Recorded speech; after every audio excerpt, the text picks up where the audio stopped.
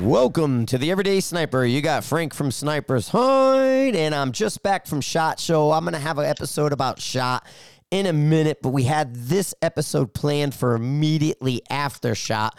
On the phone, I got Big Jim Fish. You may know him from doing the optics reviews on the front page of Sniper's Hide. Real popular cat out there with the manufacturers because he does reviews that are just so detailed.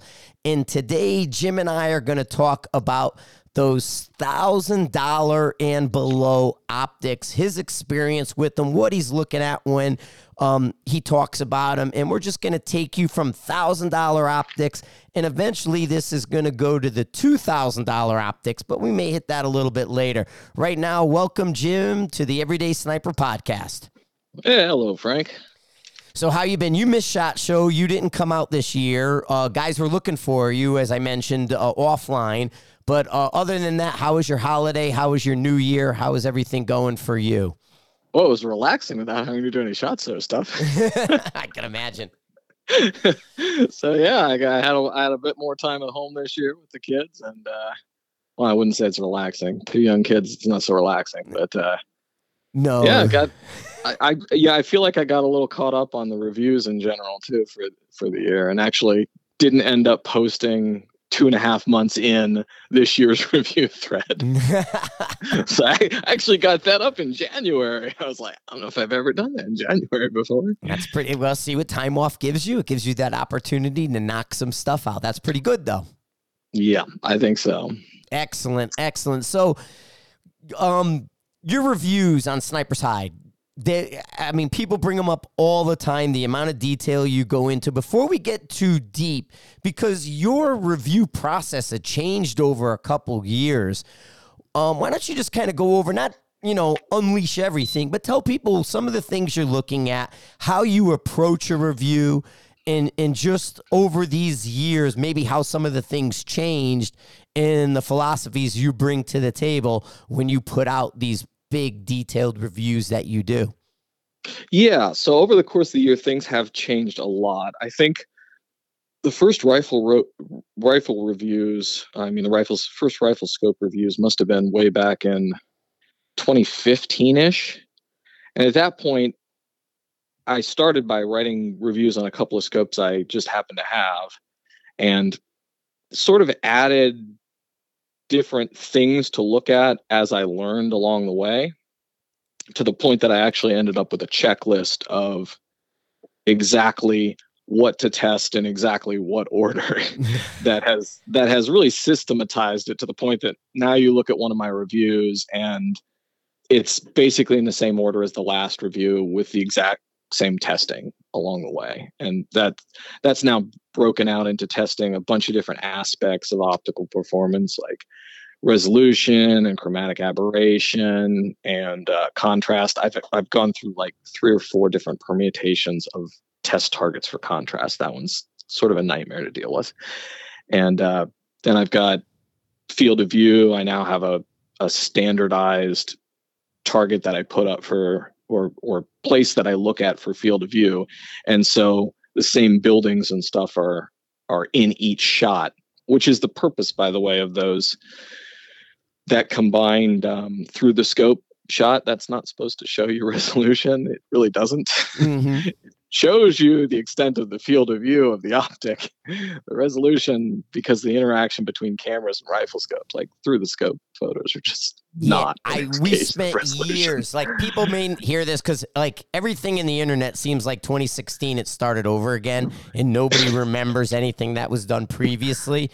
For years, we chased camera companies and sort of like computer people around camera companies to figure out if there was a way to standardize a photograph through a scope and to actually pull useful information out of it, similar to how they do with camera lens reviews. Mm-hmm. But it is incredibly difficult. And it never worked right. There was some image test software that was out there and we tried and different things like that. But at the end of the day, it just does not work how someone thinks it should. So as you're saying, It's difficult. Like, one, kudos on the checklist. I'm a huge checklist guy. Checklists are super important in making sure you're standardizing that. But yeah, just trying to almost play a resolution game without resolution equipment is really tough. Yeah, it just doesn't work at all. But, it gives you a good indication of what your reticle is going to look like through the scope, and it's okay for field of view. Right. Other than that, it's just not useful. In big field of view, like Collis has that new 3-28, they were promoting field of view the entire time at SHOT Show. Everything was about the field of view.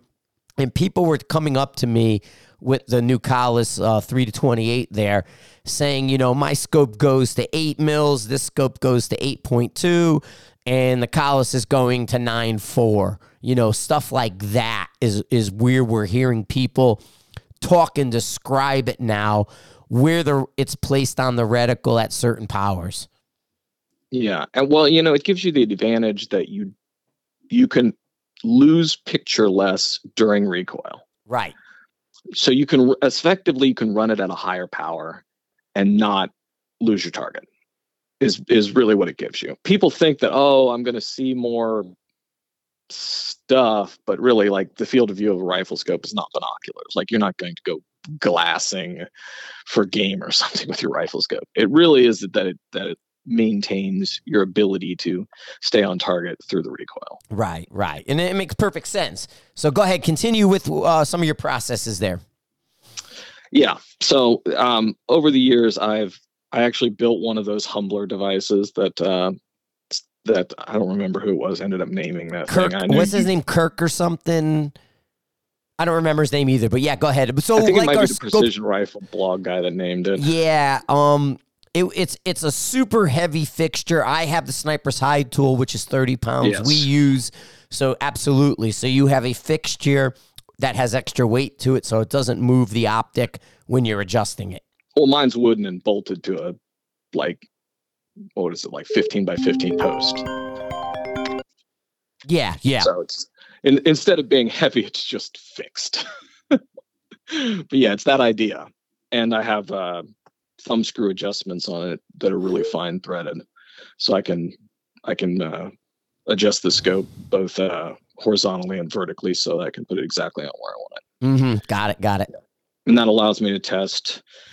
It allows me to test whether the reticle's canted, which is a really difficult thing for people to test, and also I can test whether the adjustments are tracking within better than 1%. Nice. And honestly, just not so much reticle canted from the factory, but I know with our fixture and using our 12 target test, we find 1/3 of students in a class, their scope reticle will be canted in their rings. Every single class without fail. This is not debatable. 1/3 of you, your reticle will be canted when we check. Oh yeah, I'm sure. Yeah. Yeah, exactly. I mean, that's just a fact of life. 1/3 of the students in a 12-person class will have their scope canted in the rings. And fortunately, I've discovered reticle cant is not as common a problem in a scope's manufacturer as is the reticle not being 100% the correct size it is, because it's a worse problem to have, right? Most people that are a few percent off on the adjustment magnitude, especially if you're doing your dope at distance, you're not going to notice that. It's just going to get hidden in the dope. Like if you're... Yeah. No, you're correct. It's lost in the noise, that small percentage. Well, it's not just less than the noise, but you'll literally accidentally put it in your dope. Like, because your dope will be based on what that scope and rifle combination is doing. Right, correct. And so you won't be 2% off. You'll be fine because your dope will include whatever adjustment magnitude error your scope has. Yes, correct. Because it's usually just a few percent off. The same is not true for if the thing's canted, especially if it's canted by a significant amount. It will then throw you left or right on your longer shots, depending on which direction it's canted. But fortunately, that is not as common as a little adjustment magnitude error. Which is very cool to know that that they're not. I mean, honestly, we don't see that either. We don't see a lot of big problems coming out of them lately. Like their batch testing tends to be good. Every once in a while, you run into like a really hard bound parallax or like a turret that might have to come off and be replaced on the stem because it's just not right and it doesn't turn correctly, and it's that's canted or crooked, for lack of a better word.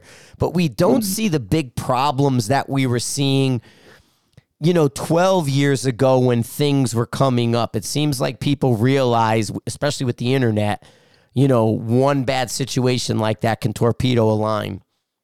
Yeah, definitely QC across the board is improving. Some of the $1,000 scope companies, Athlon, for instance, have really, really tight QC. Even tighter than a lot of 2K scope companies in the case of that one. But even the ones that were loose seem to be, like Citron's was a bit loose, and it seems to be tightening up. And the thing with Athlon, when I was just meeting with them, they have some night vision and stuff coming out, and they're going to be kind of bringing around through Sniper's Hide. So I had some really good conversations with Athlon at SHOT Show, and when we tested them and we're putting our information out for the public, they were one of the top tracking scopes. Like they may have a little thing here or there, and with some guys, we may have to readjust their zero stop because they messed that up or something. Some of the overcomplicated zero stops were an issue, but when we tracked them, almost all the Athlons were close to that 100%, if not 100% in our sheet. Yeah, I think they've got a less than a 1% error that they accept in their QC. Yeah, which is great. Yeah, which is very tight. I think if I was to guess, I would say the industry average is around 2% now, based on what I have seen. And that's typical for us too. I think 2%. If somebody drops into a 3%, I think they'll almost send it in, we'll fix it. But 2 seems to be spec across the board for everything. So 2% of anything, it's within spec for them. That's what it seems like to me. Although reticles have been better than adjustments in terms of, I have fewer reticles that are 1% off than adjustments. Yes, absolutely. And that's because there's only so many places that make reticles. Yeah. So, all right, keep going. All right. So I guess we'll start with kind of the basics in that, in general, over the course of these last, 3 or 4 years that I've done the sub 1K scope reviews, like the amount of improvement in these things just in the last few years is pretty dramatic, to the point that there's quite a few of these out that I don't mind shooting at all, which was not the case in past years. In past years, you didn't even have feature sets in sub 1K optics that could really do long range, let alone the kind of tolerances and decent glass. The glass has improved tremendously over the years too, to the point that a lot of these are really usable scopes. And I think that's great for people. I hesitate to say that to get an entry into precision shooting, because, depending on what your budget is, it's not your entry, it's what you do. You precision shoot with $1,000 scope, right? Right. It's not like, oh, I'm going to graduate and I'm going to buy an alpha scope someday. Like when I win the lottery, I'm not exactly sure, but I find them very usable scopes now. And when you couple those with something like the production Tikka rifles that also shoot spectacularly now, you can have a very good precision rifle build for a lot less than you could have it a few years ago. And I think that's a great thing to see. Correct. So a couple other things about the 1K scope brackets. They're a lot more variable in price over time, I've noticed, than higher price scopes. Like there isn't a sale on zero compromise optics. Leopold doesn't really do sales. The prices don't really change on a lot of higher price optics, but the 1K optic bracket, oftentimes these things can be on sale for like $300 or $400 off. And so I feel like when you're looking through the reviews and whatnot, there's a reason I don't talk a lot about price, and that's because it changes and you need to look it up. Well, that makes sense. Yeah, so scope X being better than scope Y optically, I'll put that in there. And if the price reverses and you have a scope, and there's a couple of companies that do this a lot. Athlon does this a lot, and Citron does this a lot, where their prices can change a good deal depending on the time of year, if they're running a sale. The Citron S3s, for instance, which are one of the first scopes we'll talk about, these, with the PLR version, which is the current version, I've seen it everywhere from $1,000 even to $1,600 at retail. And that's a big difference. The Athlons, I've seen them sometimes between $450 and $650 for the same scope. That really changes your equation when you're looking at which scope to buy at a particular time, right? Yeah, for sure. So you have to, especially with the 1K scopes, you have to look up what the current prices and stuff are when you're deciding on a scope, because it can vastly change what is the best value option for you.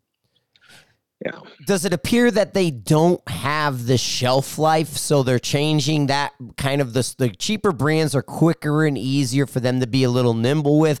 So, hey, new brand today, it's $750. Everything's good. Hey, we changed the label in a mag, or we changed the reticle or this, and it comes out next year as, model A, and now that one's $750 and the old one's $550. But really, it's just either cosmetic or something simplistic. They adjusted. For a while, it seemed like that. In fact, that's exactly what I thought. Like, we've changed, new year, new model. It's the same exact optical platform. It's the same glass. And we've changed, and we're, getting out the old ones for a lower cost, and the new ones are coming in. I've seen less of that the last couple of years. I don't know if that's just my perception of it, or if practices have changed, but now I've seen a few years of relative stability where I haven't seen the same scope popping up from the same maker with a different set of labeling. There are certainly always new, you might call them pop-up companies that brand OEM scopes. And those kind of seem to come and go a lot, to the point that I don't notice most of them's entire existence. Yeah. And when we saw a lot of the veteran-owned, and I think that helped a little bit, like that veteran, like Wrighton is a good example, where, a lot of those guys come out of the Navy, they're doing this, they saw like the first batches, they had an idea, and then when the batches came, they were like, okay, we got to shift direction a little bit, and now you're seeing sort of the Wrighton getting their legs underneath them, and the scopes are coming out a lot better. Well, Wrighton hired their own optical designer too. Oh, did they? Nice for them. They did. So that's why that Arcan EP5, which we'll talk about in a little bit, has a little bit different optical design than our kind of what I'm used to seeing in terms of what they prioritized in there. Because all optical design is a trade-off. Right. That has, for instance, the largest field of view of any scope I've ever tested, which is kind of interesting. Crazy. I know, it's bizarre, isn't it? Because usually, one of the predictable things that you get with a higher dollar scope is you get more magnification range and you get more field of view. Almost always, but not in that case. in that case, you have a budget scope that has I have actually a field of view number that allows me to condense that all into one equation. And this is basically just adding the multiple of the field of view at the lowest magnification to the multiple of the field of view at the highest magnification, which are going to be two similar numbers, right? Mm-hmm. You have big. And when I add those two things together, I end up with, and then divided by 2, I end up with kind of an average field of view number. Oh, nice. Okay, I see where you're going. Yes, you're taking the whole range, and where am I here? Where am I here? I put the two together, and across the board, I got a number. Perfect. And that number, if you're dealing with English units, will be somewhere around 100, and with larger scopes being 110 or something in field of view, and smaller scopes being as low as like 90, and the Arcan's multiplier is 124, which is just kind of absurd. Yeah.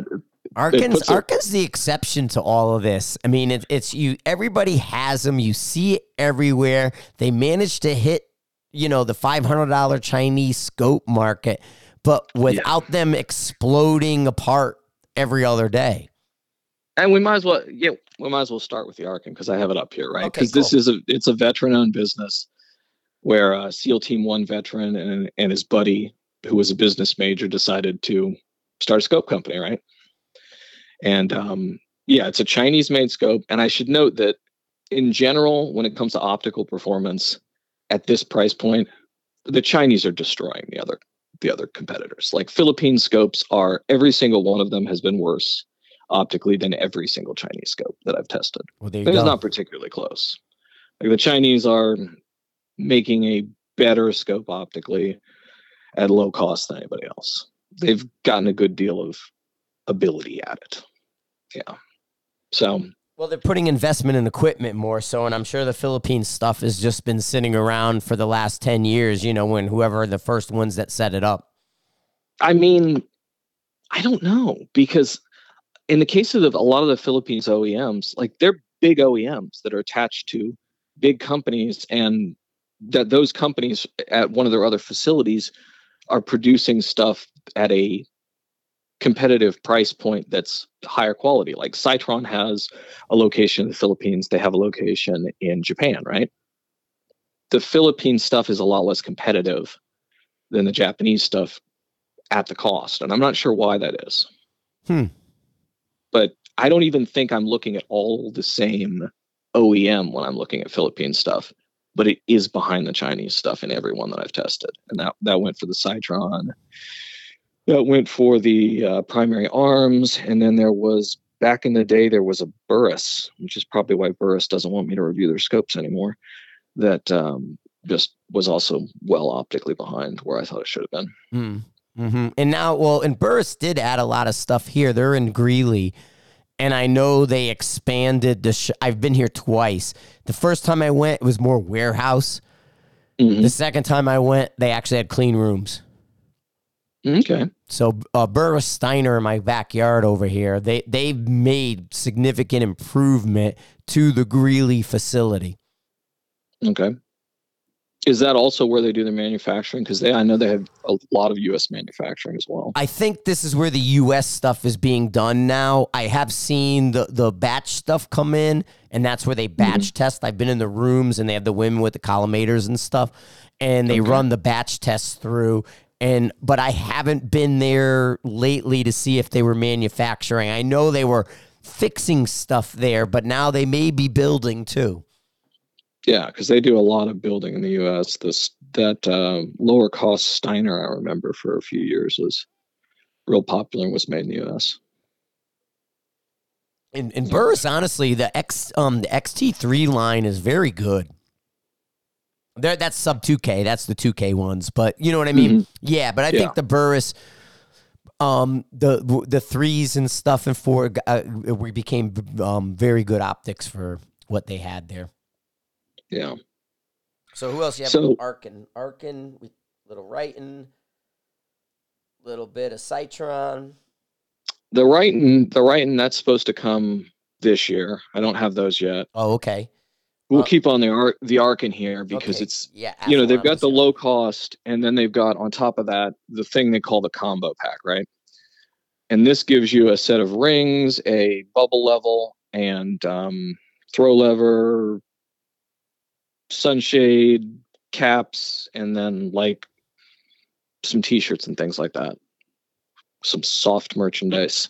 The combo pack, they sell it to you for $67 when you buy their scope. Which is just, these are good rings too. That's the thing that killed me about them. Well, they're all been like the Arkin stuff. I still have one I'm running on here, and I don't even think about it.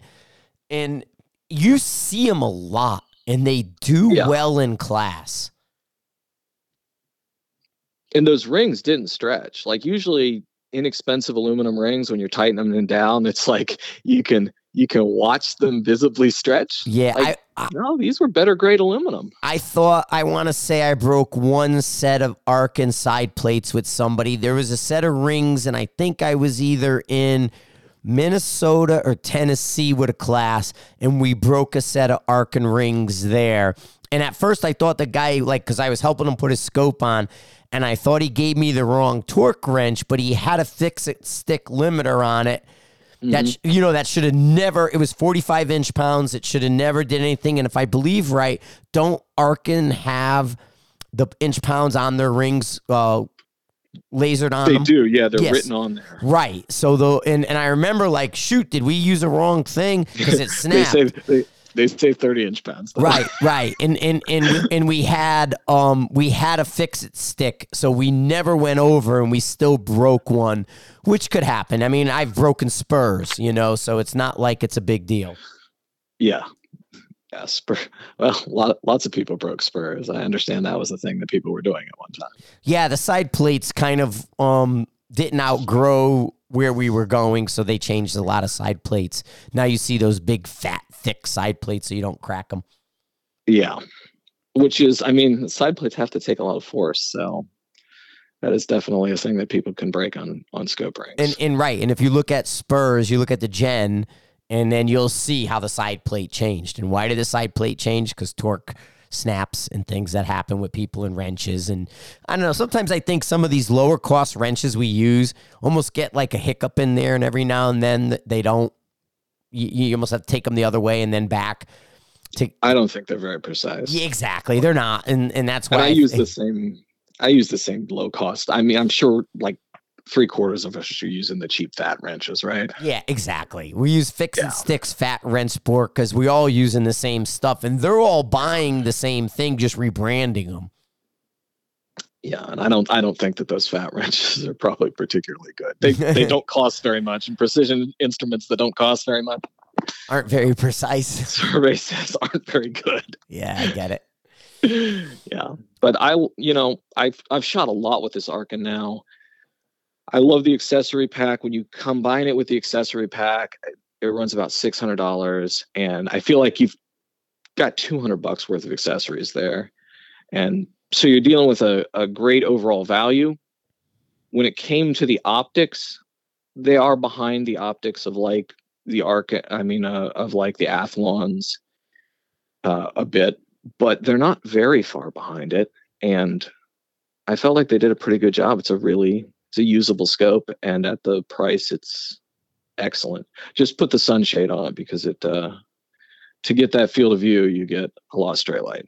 Right. You want to sunshade it. Yeah. And what's the sunshades doing? It used to be the old, like honeycombs as well, is you're directing that sunlight into the primary and you're avoiding the scatter of the secondary. That gives you the weirdness, and that's what you're trying to do with that.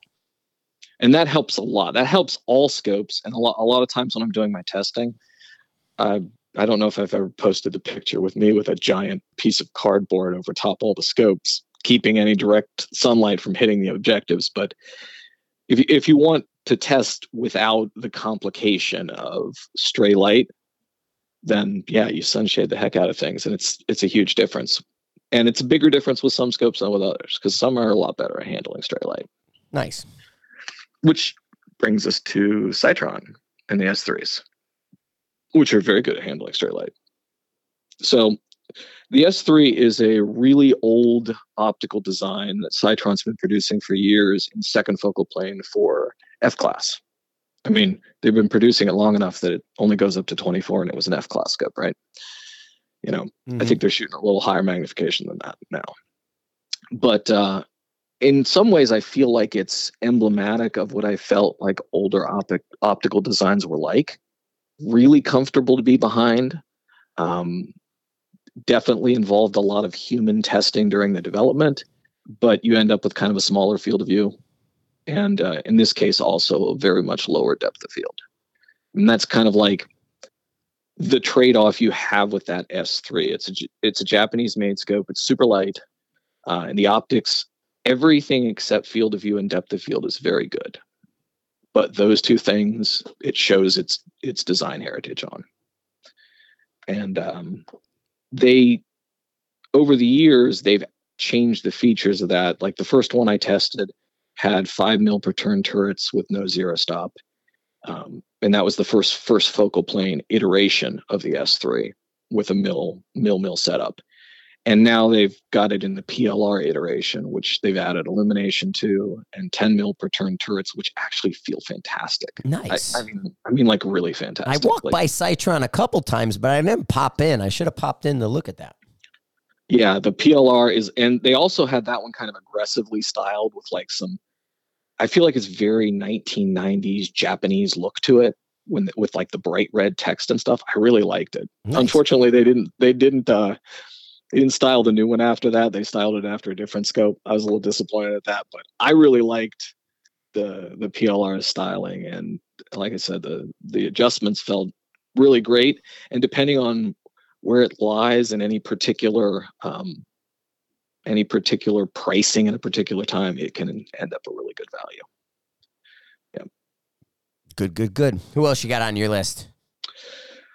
Well, I guess then we can go to after the Citron S3, we'll just continue on with the S-TAC, which was a lower cost Philippine scope that I reviewed a couple years ago. This was, it had their first iteration of a zero stop system, which was kind of an external collar zero stop, where the zero stop kind of worked like a jam nut. Mm-hmm. So it had the plus that, you know how usually when you have the rev indicator on the column, because you have a knob that physically goes up and down. Yes. It doesn't start at the right place. And so, yeah, technically I have a rev indicator, but since it doesn't start at 0, I don't really know where I am. This one started at 0. Nice. There you go. So it gives you that. I used to have to tell people, take pictures of it. You know what I mean? Take a picture of your vortex when you're on 0, because that's where you have to come, because they'd always be those revs off and not know where their 0 was. So you'd make them take a picture of it. So this one has that column style rev indicator, but it actually will always start at 0, because that column is what's going up and down to set the zero stop, which is interesting. It's the only scope I've ever seen that did that. But that scope, I don't like it optically. It's a Philippines manufactured scope, and optically it is behind where it should be. Where, depending on where it's priced at any given time, but where it's usually priced, I thought it should perform better optically. So that was not my favorite of the Citrons. There you go. I liked the PLR a lot better. And then I guess we should talk a little bit. Next on my list is Athlons here. I have tested a Midas TAC 6-24, an Aries BTR 4.5-27, and a Midas TAC 5-25 by 56, that one is a 34 tube. The other two are 30. So the big one there. And Athlon is a company that is a specializer in importing. So they're not a manufacturer, they're an importer. And so their scopes can come from different OEM sources, which depending on the lines they do. And the lines can be a little confusing they're a little confusing for me. So I'm going to guess they're a little confusing for other people, in that like the Aries BTR line and the Midas TAC line are roughly the same optically, but they're different lines because one of them has illumination, which is kind of an odd feature for me to make the differentiation based on. Maybe it's not for other people, but that's sort of how the line is differentiated. Whereas the Aries ETR, which I have never tested, but they're quite proud of, so I expect it's very good optically. That is actually different glass than like the Aries BTR. Got it. The lines can be a little confusing when it comes to that kind of thing. We've talked about their overall QC being excellent, and I felt like if you're going to pick a scope that's like the benchmark scope that the other scopes end up being compared to, in an organic way, that has kind of become the Athlons. Yeah, I would agree with that. From everything we've seen, and it's almost their outer shell isn't always as elegant. Like, they might have a shorter front, the turret's here, longer back. They might have this design, that design, where you look at it and it's like the silhouette varies wildly in my mind, but they all perform almost all the same. Yeah.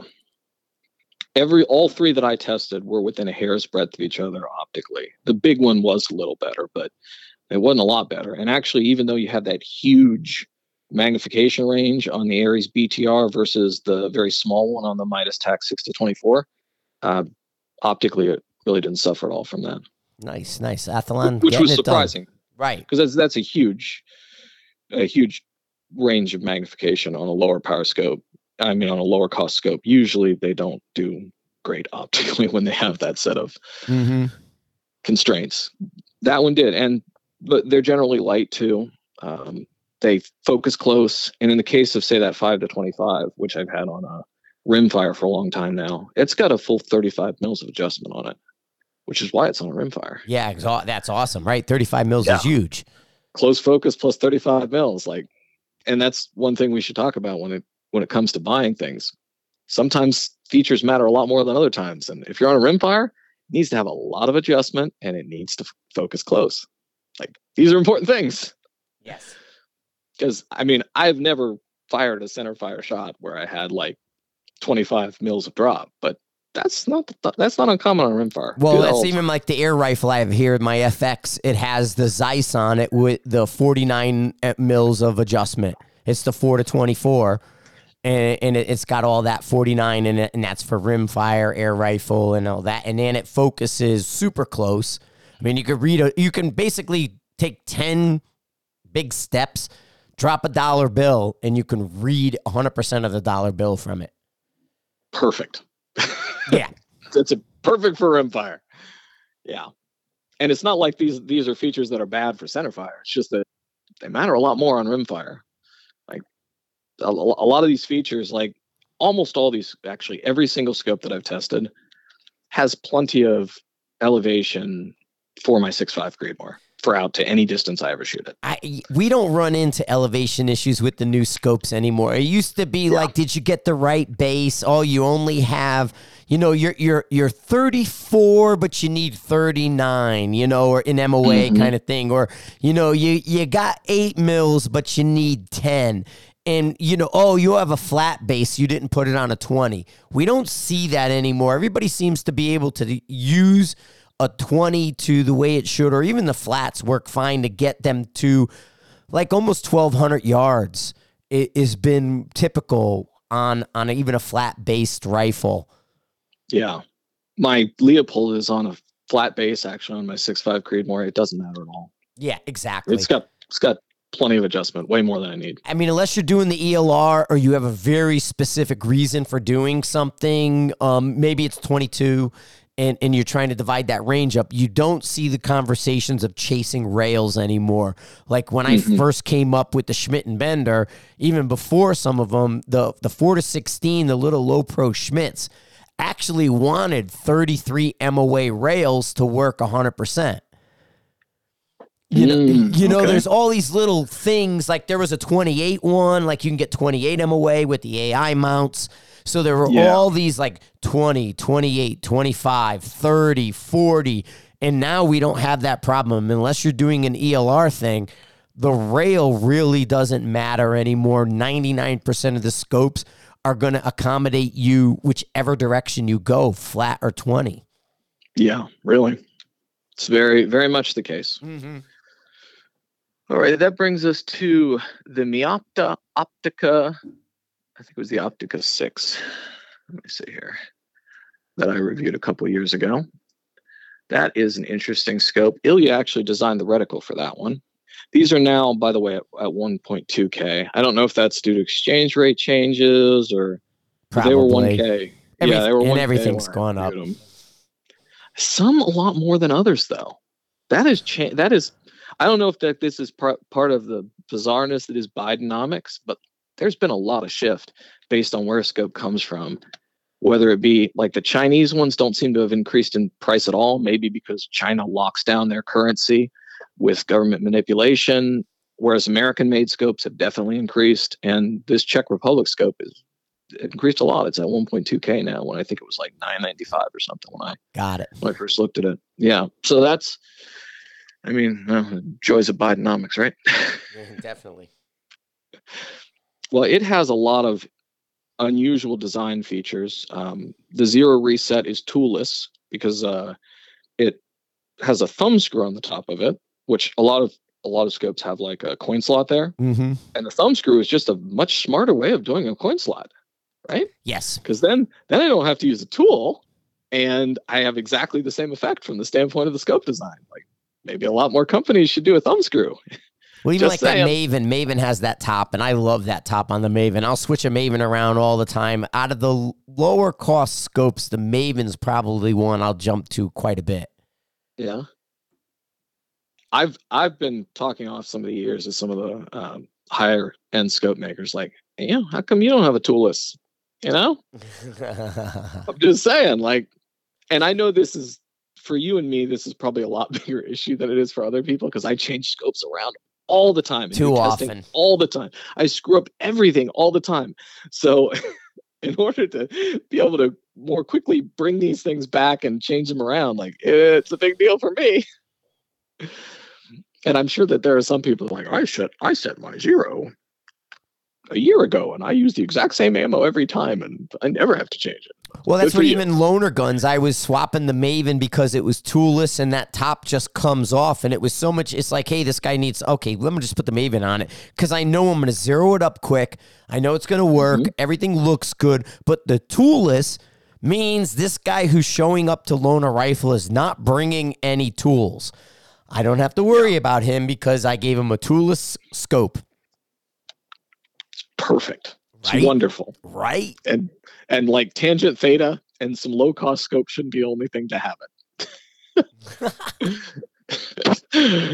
So anyhow, with the Miopta, it's got a kind of an unusual zero stop system. It has like a cog in there, and you set it almost like you set one of the almost ubiquitous now collar style systems that like Athlon and Citron uses the same collar style system now.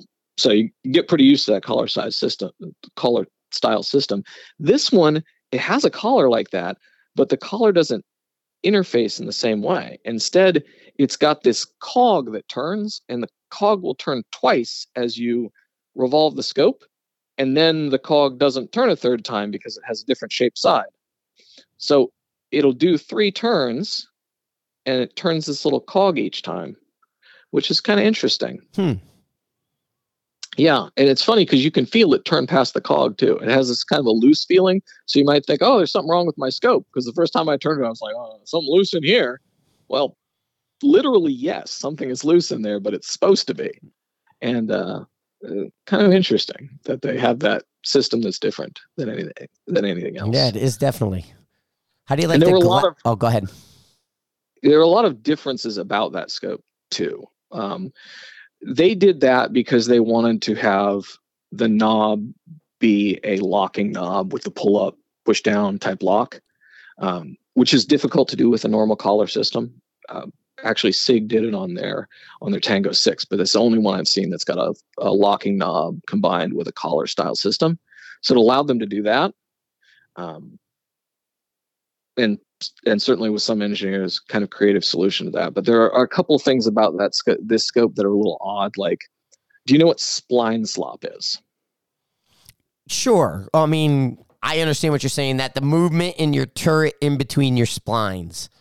Yes. So when you're going up with the turret, there's some slop between that and going down. And so if you turn the turret in the up direction, your reticle ends up literally at a place that's slightly different than if you got to the same setting while going down. Yep. I've seen where it's almost like you're more towards one way and it moves there, and then if you go all the way the other, you get a slight movement, but you still haven't moved the click. Yeah. Yes. So in this case, with this particular scope, they have 0.07 mils of spline slop, which means going up, you're effectively on a different click than going down.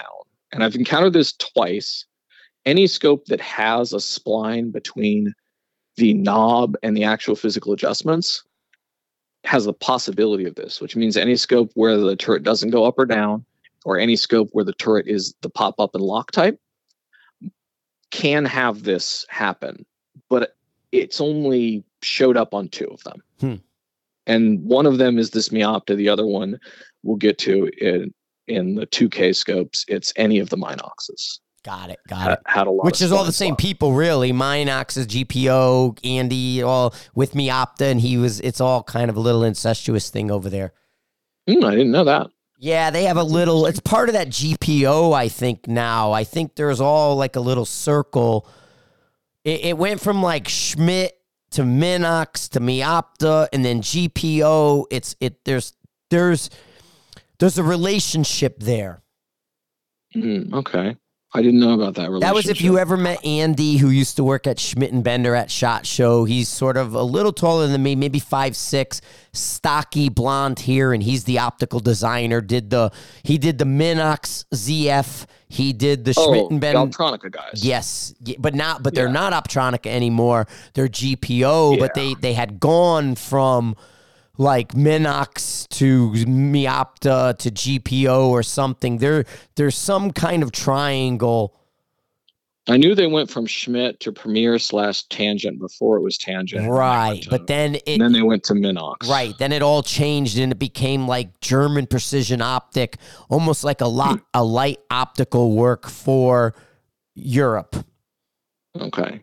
They're very good scope designers, those guys, in terms of the optic. Oh, yes. They're all the high-end guys who just kind of, once Schmidt fell apart, they all left and went and did their own thing, and then some of those names kind of got brought around. Okay. Well, that was one of the two oddities with the Miopta, was the spline slop, which, I'll be honest, spline slop drives me nuts. More nuts than it should. And it also had some lash on the parallax, which isn't something I test 100% of the time. But what that means is that when you adjust the parallax out, you end up at a different spot than when you adjust the parallax in. And in one of those cases, I don't remember if it's going out or going in, the parallax will readjust itself when the recoil happens. Oh, no. Man. Well, because there's a tube in there and there's something running in the tube. Yeah. And the recoil's in a row. The recoil can push it from one side to the other of the tube if it starts out on that side. So lash used to be really common in optics, actually, but they've tightened up tolerances in general. And so there isn't noticeable slop between those two. Usually there is on this one, though. It was definitely noticeable. The parallax setting can change under recoil, and it will change based on whether you went up or down when you actually adjusted the parallax. Got it. Yeah. The optical performance of this particular scope, the Miopta, is a little operatic. It has a big field of view, but it also has some distortion, which isn't that big a deal. Kind of a tight eye box, very good resolution, very poor stray light handling, but it didn't come with a sunshade, and it doesn't have a normal threading on a sunshade either. So you'd like to have a sunshade on it, but they didn't include a sunshade with it. So it can be difficult to shoot with when the lighting conditions are in your face. Miopta has this ability to do whatever they want, and it seems like no one ever told Miopta what we use. That's been an issue they've had for years. Yeah. It's like, we can make anything, and we decided to make this that doesn't suit really many people. Yeah, their previous long-range front focal plane scope, I don't remember the name of it, it was a fairly expensive scope, was very odd on its features. Yeah, and I don't think ever sold very much. This one had some input from more knowledgeable people. It ends up closer to what normal features are. But still, I mean, like you can see, they kind of made a few odd choices when it comes to places that I think they should have tightened up performance a little bit. Yeah. Yet, like I said, very good resolution, better than average resolution, or better than Athlon resolution, which isn't really average. Like Athlon is above average, but it makes a good benchmark. Wait, that's our benchmark. If Athlon's our benchmark for these scopes, it's a little bit better than that, but it has these features that are a little bit below. Yeah, and exactly. So I guess we'll go to the primary arms ones now, the GLXs that you and I looked at the SHOT Show last year. I'm not sure exactly. Primary arms, I couldn't figure out exactly how their optical company is related to the retail establishment. It's obviously related, but it's not exactly the same company. But from the standpoint of the user, you buy them at the Primary Arms website. So, you know what I mean? It's like you can find them there. And it's clearly some of the same people, but I wasn't exactly able to suss out the whole financial relationship there. Yeah, we have a relationship through Sniper's Hide with Primary Arms. They're an advertiser, and they're on, and that they're very hands-off, but nice people. Marshall's been on Sniper's Hide forever, the owner. He basically came up on the hide. Yes. And so, yeah, and then now he doesn't need to be talking because his company's grown so big. Yeah, it's huge. Right. They've done scopy stuff for years, right? They did their own reticle in Trijicon ACOGs, and then they've done AR scopes. They've done a line of those for a number of years, and this is sort of they're moving into doing some long range scopes as well, right? Got it. And they designed the interesting things about the GLXs are they have a sort of a reverse plunger zero stop system that's kind of interesting. It works the same way as like a collar style one in that it's based on the turret going up and down, but they added to it a lock at the zero. And when you adjust it, you actually adjust it kind of opposite. You pull the collar up to a plunger type thing instead of pushing it down. Got it. Which is kind of interesting.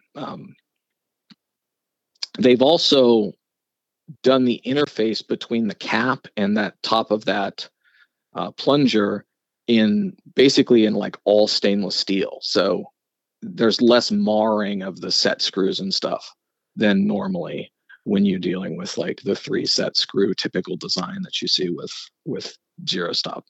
Right. Knobs. Digging into the brass or something like that. Mm-hmm. Yeah. So these are really feature rich optics between that elevation knob, which actually feels very good as well. They've got a fancy illumination system that has like an electronic auto off, which you usually don't get until a lot higher dollar scopes where you'll get the illumination turn itself off if you're an idiot and leave it on. And the elevation travel on both of these scopes is just like massive. Nice. Did they do 2 colors too, or just in certain things? I don't remember. I think they do 2 colors. I think they're a red and green option technically. I don't know if in the long range scopes they do, but for some reason I want to say not only do they have that active off with the illumination, they have like red or green in some of them, like Night Force does. I think it might have been red if you rotated it one way and green if you rotated it the other way. Yes, I believe that's how it does. That's the way they did it. I don't think it's not a dip switch like it is on the ZCOs. I think right, or like Night Force when they had the intelligent illumination when it first came out in the Attacker. Yeah, it was sort of like number button pushes, but this is like go away from you, it's green, come towards you, it's red, or something to that effect. Yeah, I think that might have been what they did. So it's got a lot of features and it's got a lot of elevation, and it focuses close. So it's going to be an option that people like on their rimfire. Optically, these ones are Philippines-made optics, and they perform like the other ones, which is well shy of the Chinese ones. There is an unusual feature on these primary arms, though, that the depth of field is just massive, to the point that it's the most depth of field I've ever encountered on any scope. So if you don't like setting parallax, you don't have to move it much. Right. And you just find like, I don't want to, it's hard to kind of, because we're splitting hairs with some people, and it's hard to describe that when talking optics because, it's like, well, the Philippine ones are a little bit below the Chinese ones. Well, how do you give somebody like a value what that actually means? Is it just more you find like low light gets a little muddier, you're not quite, there's just something in a weird condition it highlights a little bit more? No. Or no, it's a dim?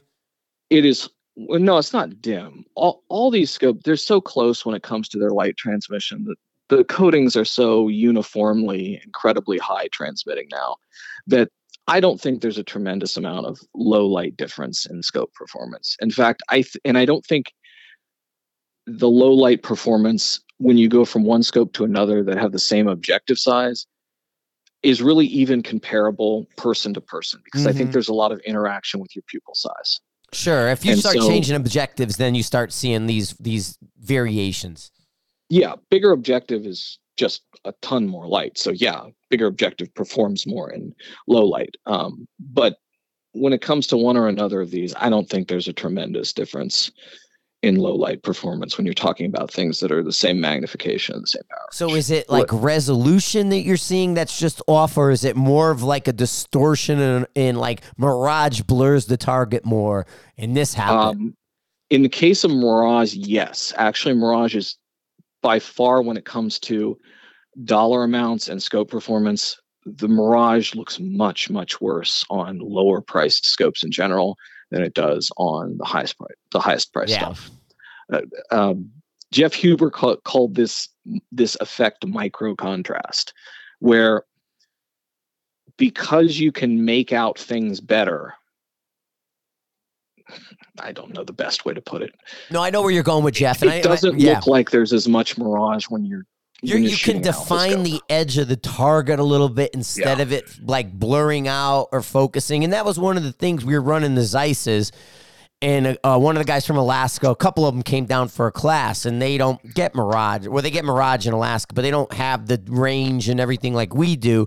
So not like you guys do. Yeah, we're at like 1,500 yards, and one of the guys from Alaska's like, wow, I can see the edge of that plate at 1,500, but like on the Collis, that edge looks a little wavy to me, you know, and really it doesn't affect on them hitting the plate, but they're defining where that quality comes from. I think it makes target look like it moves less too. Yes, exactly. So the targets don't dance as much. That this is where you're going. So when Jim's saying he sees the Chinese optics being a little bit better, you're going to have that target, you know, stand still a little bit better. You're going to be able to have an extra, you know, 100 yards in the Mirage. You're going to be able to do really minor things, but if you live in Texas, could be a big deal. You have better resolution in the case of the Chinese optics versus the Philippines, and you also have less chromatic aberration. There you go. And that's what's happening right now. But when it comes to the distortion, you know, like barrel and pincushion distortion, in truth, that's almost random from scope to scope in terms of like whether they cared about it in the design. Because the truth is, in long range optics, it really doesn't matter. Right. You know, you're not going to notice it. The only reason I notice it is on my checklist. There's a place where I go and I look at a dead straight item and I pull it through the different quadrants of the lens to see if the dead straight item. Well, and that's where, if you look at like the Horus is where you can see like that stuff, because people use the edges of the reticle and they'll be down at the bottom. And they'll be in places most, like I'm in the sweet spot. With the Horus, somebody could be along the edges. And if you have that distortion that falls away, then your reticle is no longer correct what you're thinking, because you have that little bit of distortion at the bottom lower edge. And if you're trying to hold over with a Horus, well, now your reticle's not a straight line. Yeah, this is true. And that's where, but if you're dead in the middle and you're in that middle third, everything's great. Yeah. So that's kind of the primary arms, and the biggest things are its features and its depth of field and then its spectacularly high elevation range. Nice. Which definitely you're going to have some people that, especially shooting rimfire, that those will be the right scope for. Bushy Match Pro ED. I'll bet you heard a lot about these coming out. Yeah, there were a lot of people at the booth for these last year when I was checking these out. They were picked up 100% of the time. This has a ton of features on a sub $1,000 scope, and I think they were $700 if I'm not mistaken. So they were well sub $1,000. big 5 to 30 magnification range, illumination, and they actually have a pop-up rev indicator on the elevation turret, which, pop-up rev indicator on a sub $1,000 scope. I think that's the only one, And that turret, by the way, I love that turret. I really wish that like some higher dollar scopes had that turret too, because they don't use it actually in their XRS3. But it's a very different system. That the revolution indicator and everything are actually in the turret. They're not in the scope housing. So when you remove the turret cap, you actually remove the whole elevation control. And on the inside, it has this thing that you turn to set the zero stop. And so you turn it off the whole way one direction before you put the turret cap back down aligned to zero, if you want the zero stop to be at exactly zero. But there's also a trick where if you turn it back just a little bit, then you can get a little travel under zero as well, which on a scope that has that pop-up type turn indicator, typically you don't have the ability to set how much travel you want below zero, right?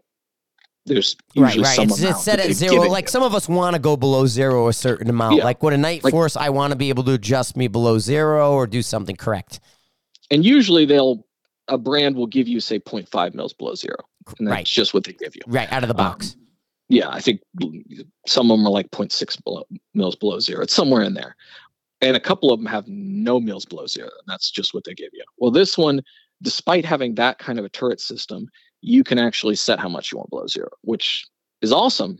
It's something you can normally do with like the collar style systems, but you can't normally do with pop-up indicator systems. This system has it. And furthermore, there are no little tiny set screws at all. There's none for setting the zero stop. There's none for adding and removing the turret. It has a coin slot on the top for pulling the turret off, and there's no stupid little wrench. Nice. Now, it's nice, but it also could be just like they could have made that coin slot a thumb screw and it would have been totally toolless. It would be so amazing. Like, yeah, the top cap could have turned, right? Totally toolless. Like, oh my gosh, how did they not do that? You know what I mean? Like, you've already designed it so it doesn't have a single set screw. And I'm going to go on a rant about set screws here because I absolutely hate set screws. And, my life is just filled with these. I have in my range bag, I have little tiny plastic baggies with Sharpie markers on them for all the different scopes, hex wrenches, because I can't keep track of them. Right. And they're all very similar in size, and some of them are metric and some of them are English, so you can stick in one that's just not exactly the right size and you can accidentally roll over the settings, right? You're totally right. I mean, it is such a mixed bag of what the fuck. They drive me insane. And on top of that, if they're not quite tight enough, they slip.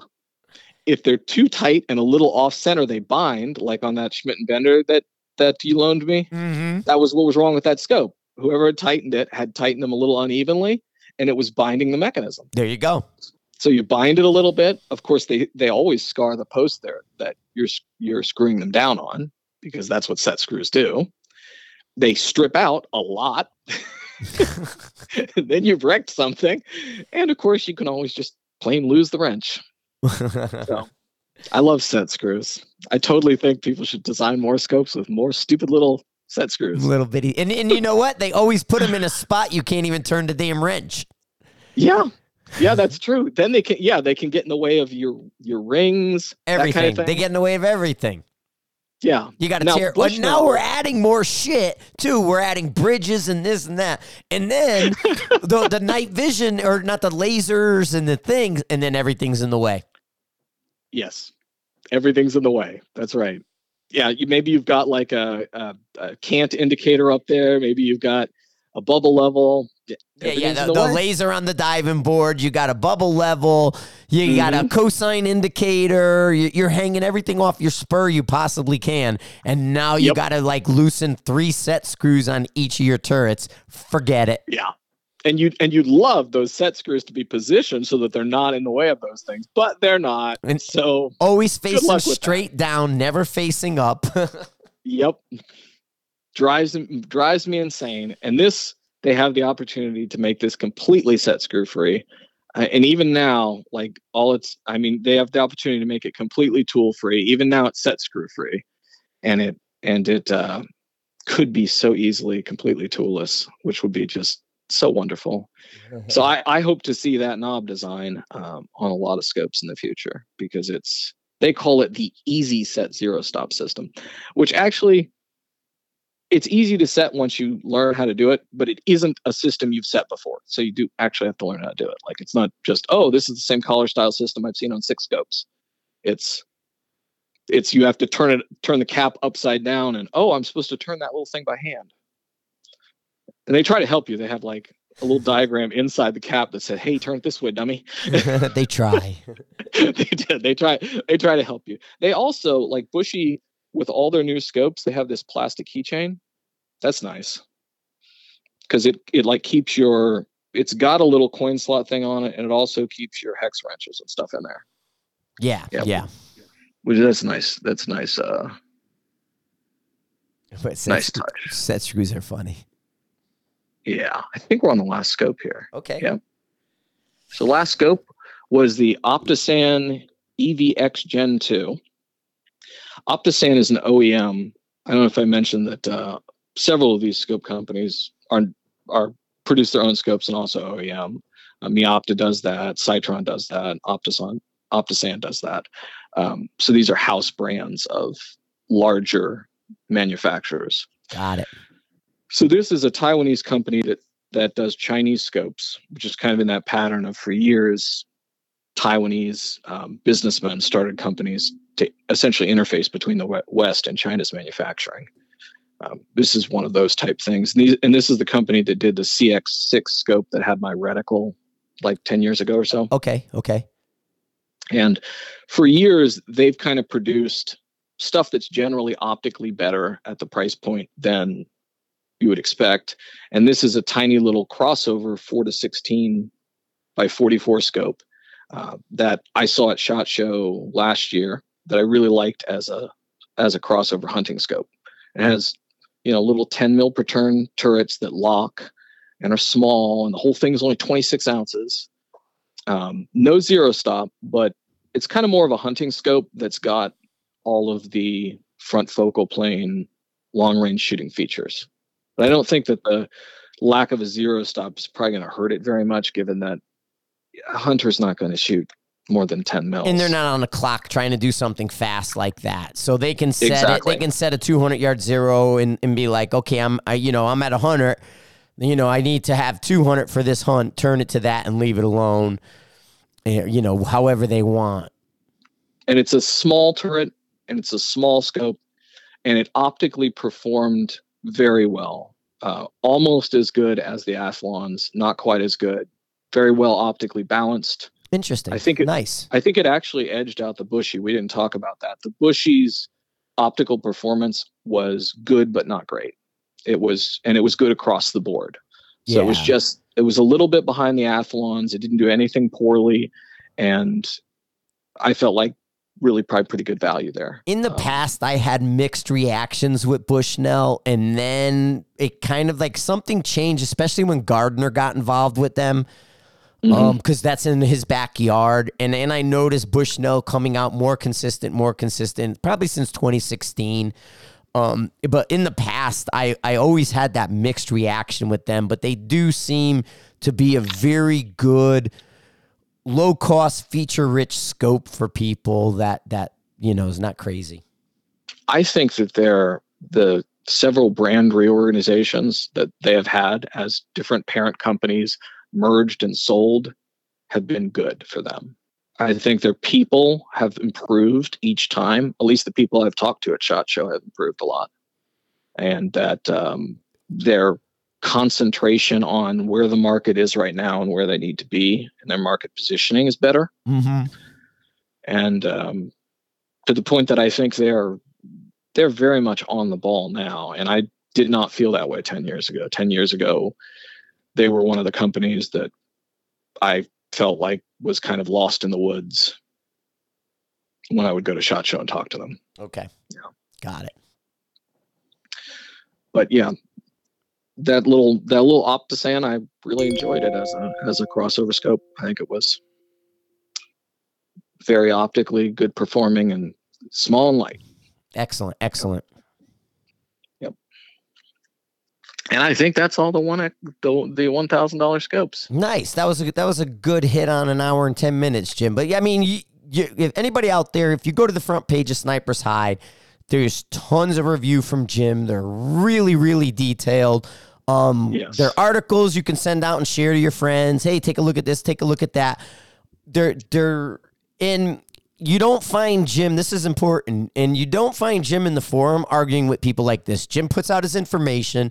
It's out there. It is what it is, and like we were just saying, there's such a variety in who's using it, how they're using it, and you know, it could be even one year's brand to another year's brand changes. So understand that there's a lot of variations in these lower end scopes. They're constantly changing the lines, constantly updating, because they're cheap and easy to come out with a new logo, a new color, a new something to make it look like a lot more is changing. So you see a ton of movement in lower end scopes more so than the higher end scopes. Look how long the Vortex Gen 2 razor was on the street before the Gen 3 razor came out. Yeah. And I expect there was another lot of years in Leopold's Mark V line. Exactly. And Leopold's chasing it. Right. And so these reviews find out you don't have to break the bank. I mean, even like I have a Sight Mark over here that's was very good to use, easy. It's not the best looking scope, the greatest, but it's a good solid scope I would give to anyone to use if they needed that to get through the day. You know, there's a lot of these scopes like the Arkans. We have a lot of success in class with people coming with Arkans, and you know, they're not fancy, they're not expensive, but once everybody says, oh, you got an Arkan, it's like, oh, those work. And that's usually the mindset. So yes, you can go to the Asian market, you can go to the Chinese market and buy these optics, and you're not going to get laughed off the range. You're going to have a solid product to get you either to the next step or to work within that rifle system without breaking the bank. Mm-hmm. And so I am not opposed to any of these in the OEMs that are up and coming with people. Some of the new brands we'll talk about later in the 2Ks and stuff, like the Apex is out there. Great company, nice guy. I think Apex is going to be around for a while. And that's one of those OEMs, the Rytons, right? You know, those guys, they're working it. They hired people to do this better. And that's how Vortex started. Vortex was a catalog company. And OEM is doing the OEM thing does not make a scope inferior in any way. Exactly. And that's what we want to put across with these sub $1,000 stuff. And it is a skill set. It is a skill set that some companies are a lot better at than others. There you go. When it comes to speccing things out, when it comes to making sure what they're getting is meeting their specs, and when it comes to handling customer service, there is a lot to that. Yeah, cool. Now, go ahead, Jim. Wrap it up. Whatever you got to have there. Give your plugs that you need to, but definitely go to Sniper's Hide and check out his reviews, and we'll let Jim plug what he needs. All right. Well, I think the important thing to talk about as the overall takeaway from the rifle scope reviews of the sub $1,000 scopes is: do not ask me what the best scope for you to buy is. I don't know. It depends heavily on what features you care about, how much money you're looking to spend, and what the current price is on a whole set of scopes. The reviews are there for you to look at the reviews, get a good idea of how these things performed relative to each other, and then based on the features that you need and the current pricing, there will be a best scope for you. There you go. Right. I mean, that's the best way. There's no just answer to that. Right. I choose carefully what I review. I try not to review anything that I'm going to cut apart. And yeah, I mean, it's reticles too. The reticle is your point of interaction. Does that reticle speak to your brain? Does that reticle say, yes, I can use this. Yes, I understand this. Yes, my brain likes it. Or does your brain go, wow, what do I do with this? If your initial reaction is, wow, what do I do with this? You probably bought the wrong reticle. You know, and that's part of it. Think of the reticle as being your favorite color. You know, you don't want to deviate from your favorite color if you can help it. Yeah. And it is kind of hard to switch up large sets of reticle themes, right? Like I've gotten really used to 0.2 mil reticles because I've seen a lot of them. It's kind of hard for me to switch to the 0.25 ones. Yeah. You know? Yeah. I get it. I have a couple of them, but it's a little difficult for me to make that transition. Whereas I know the guys that in the PRS that shoot on those 0.25 ones all the time, that just becomes the way they're thinking, you know? And it's practice. You got to go and do and practice that. So definitely think about your training, think about your interaction, your manual of arms, where's the controls, how am I using them? All that's important. Yeah, definitely. Cool. We are going to do another episode of this. We are going to do the 2K scope. So probably next week we'll follow up with Jim and do one more of these. But thank you, Jim, for coming on to the Everyday Sniper podcast. Anything else you got? That's all I got for now, Frank. Cool. Stay on the line. We're going to go out. I'll talk to you guys later. Thanks for listening. Thanks for sharing. Thanks for being part of the Everyday Sniper. Head on over to Sniper's Eye. Get your Gravity Ballistics app. SHOT Show, they loved Gravity Ballistics. We were talking it up everywhere. There's going to be some big changes in the future with the Gravity Ballistics stuff. Not big changes, but big probably movements forward with it because people just don't believe how easy it is and how great it works. But hit the app store, Gravity Ballistics, the Sniper's Hide app for the forum and the website. All works. Sniper's Hide app is free. Gravity Ballistics is $5. Thanks, everybody. Again, Jim, stay on the line, and we'll talk to you soon. Bye now.